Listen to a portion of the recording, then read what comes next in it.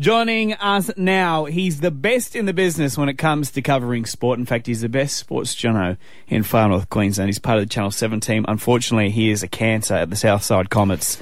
That is a professional, amateur soccer team, but with some professionals in there. He certainly is not one of them. From Channel 7, Mr. Dane Lillingston. Good morning, guys. How you going? You forgot to mention back-to-back Players Player of the Year, so going for a third in 2022. I reiterate, Players Player normally means the guy that tries but isn't very good. The participation It's award. like the most improved medal. Elliot, still two more than you have in the trophy cabinet, so that's okay. Wow. Okay, the Cairns Taipans, a stop-start season to date. It's got to be said, they probably exceeded expectations from a lot of the critics in the first, I think, 3 games they played.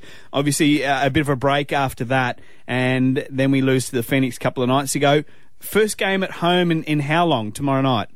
It's actually since New Year's Eve, Wow. so it's actually been, COVID's really mucked them around. They've had 4 straight home games postponed due to COVID protocols, and it ripped through the camp a few weeks ago, so fingers crossed the worst of it's over, but it will be their first game tomorrow afternoon against the Hawks, and they're coming off a 10-point loss on Tuesday against South East Melbourne, which is their first game back of the year, and look, that was actually a pretty good performance, all things considered, so I think they'll give a pretty good showing tomorrow afternoon.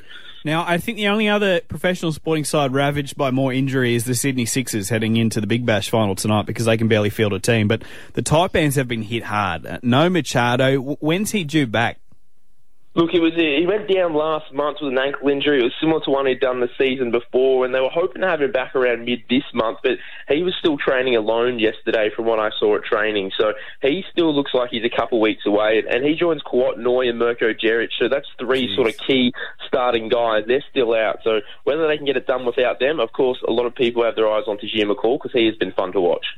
Well, who are some of the lesser-known names, then, that we may get a chance to see with all these guys out?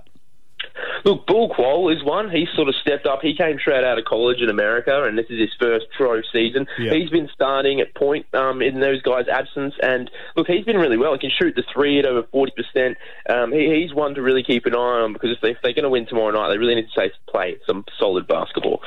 All right, well, if you want to be part of the action tomorrow night, the Taipans' first home game in pretty much a month, make sure you grab your tickets via the Taipans website. I think there'll be some available at the gate on the day as well at the convention centre, but your best bet is booking beforehand. People like Dane get VIP seats in the press box, so unfortunately we don't get to mingle with him. But that's back-to-back awards for you. Hey, we appreciate your time on Triple M this morning, and let's catch up Monday after Saturday's game. Sounds good. Anytime, mate. Appreciate you, bud. We'll talk to you soon.